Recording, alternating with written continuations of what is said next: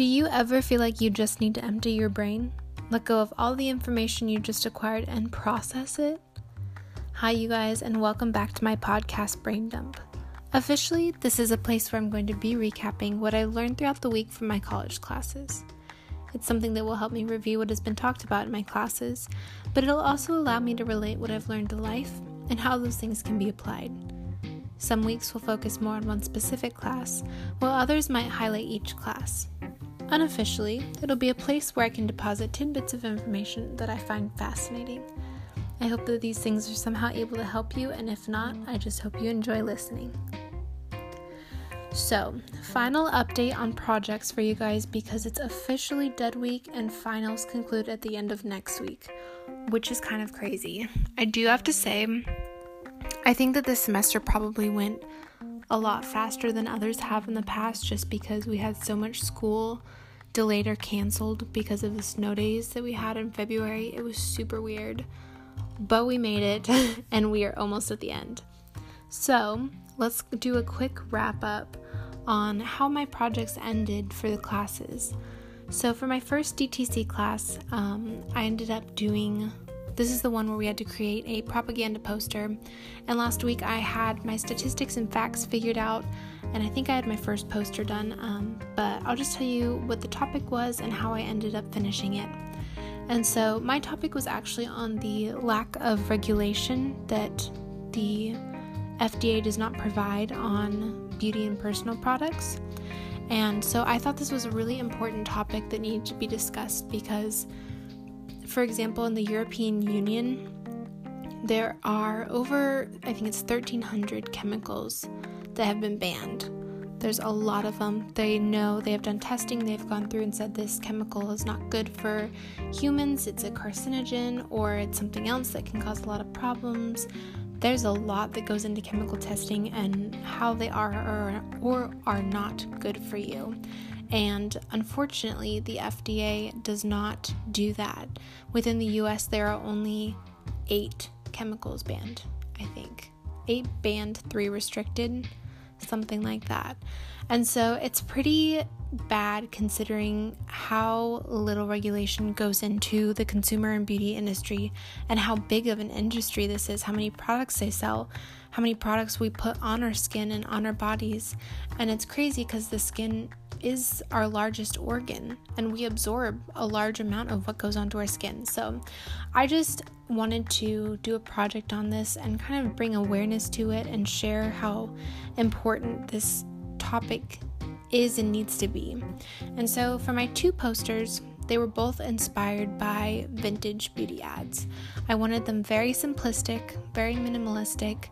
I think they consist of 4 colors total, and they are there's not a lot of detail in them, but I did that on purpose. So the first one was just a side profile of a face, kind of the head tilted up like a typical beauty ad that you see when they're applying moisturizer or something. And then I have a bottle of moisturizer floating nearby, labeled with a hazardous waste symbol. I wanted this to be something that you could look at and give it a quick glance, but still be able to get the meaning from the poster. And then at the bottom I had text that said, "Beauty comes with a cost." The second poster consisted of a tube of lipstick. It was very simple, and it was essentially the same color scheme. I used it so that my posters would remain consistent. And I used very little text in this one as well. I think I asked a question saying, what's in your beauty product? Or something like that. I'd have to look at it again.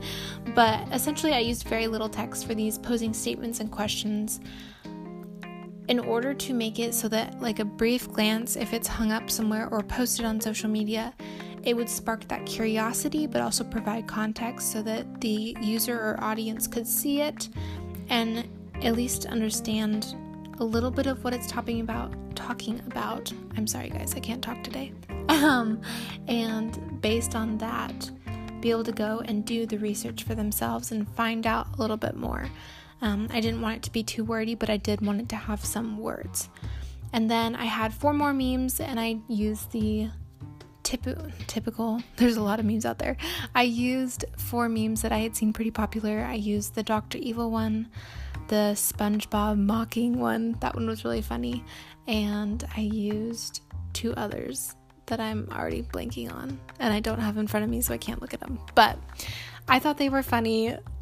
Essentially, I think I'm funnier than other people find me funny. So memes were a little challenging, you guys. It was really hard to go through and try to find the right one and then pick the right message to convey. I always thought making memes was probably a pretty simple thing, but I had never actually done it.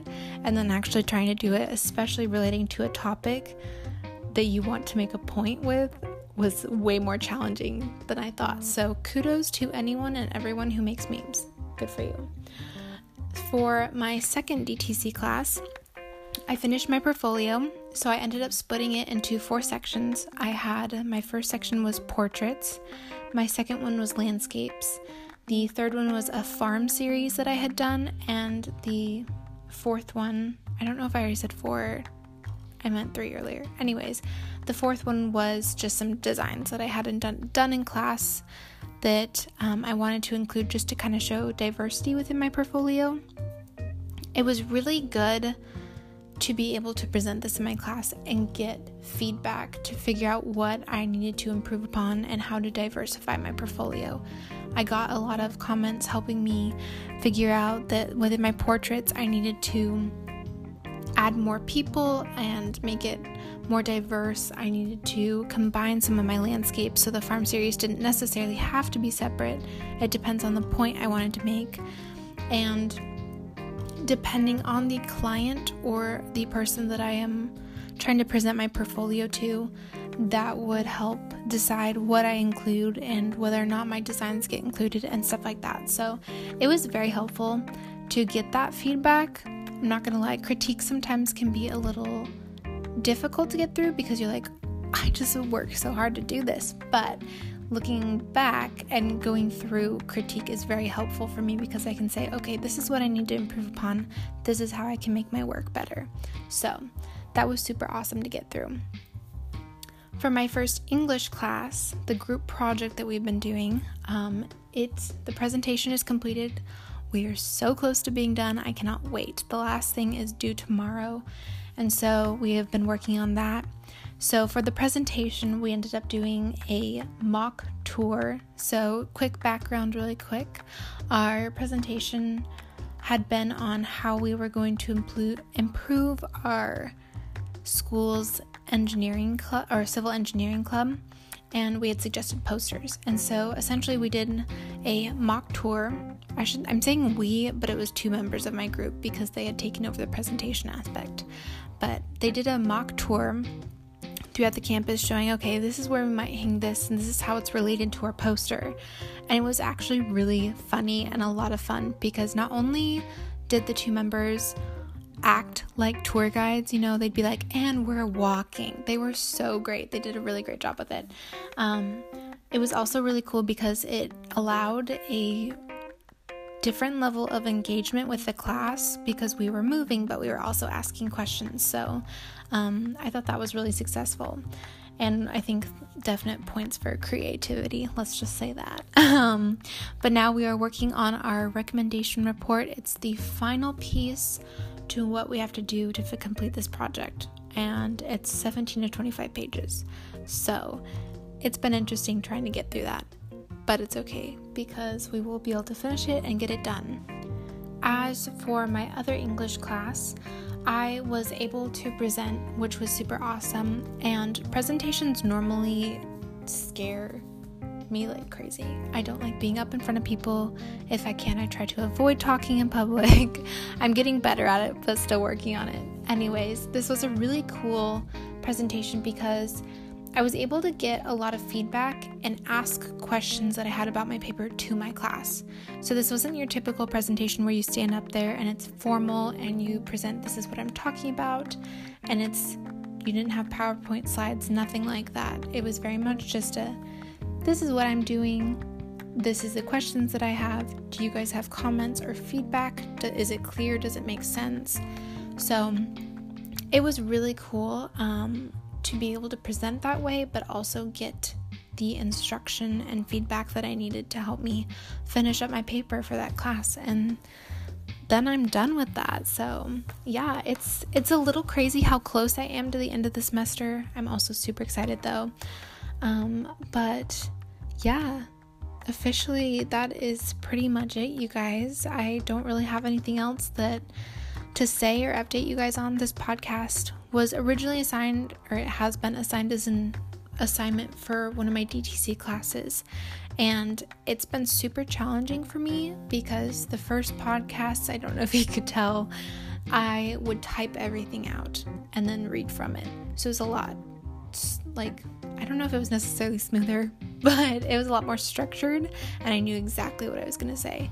But I've been pushing myself to really try to be unscripted and be able to speak to you guys this way. And so the last few podcasts that I've done, I have been kind of writing an outline, but not like I used to. So anyways, I hope you guys enjoyed this. Thanks for going on this journey with me and bearing with me as I figured it out. And I don't know, maybe I'll talk to you again. Maybe I won't. Thanks, you guys. Bye.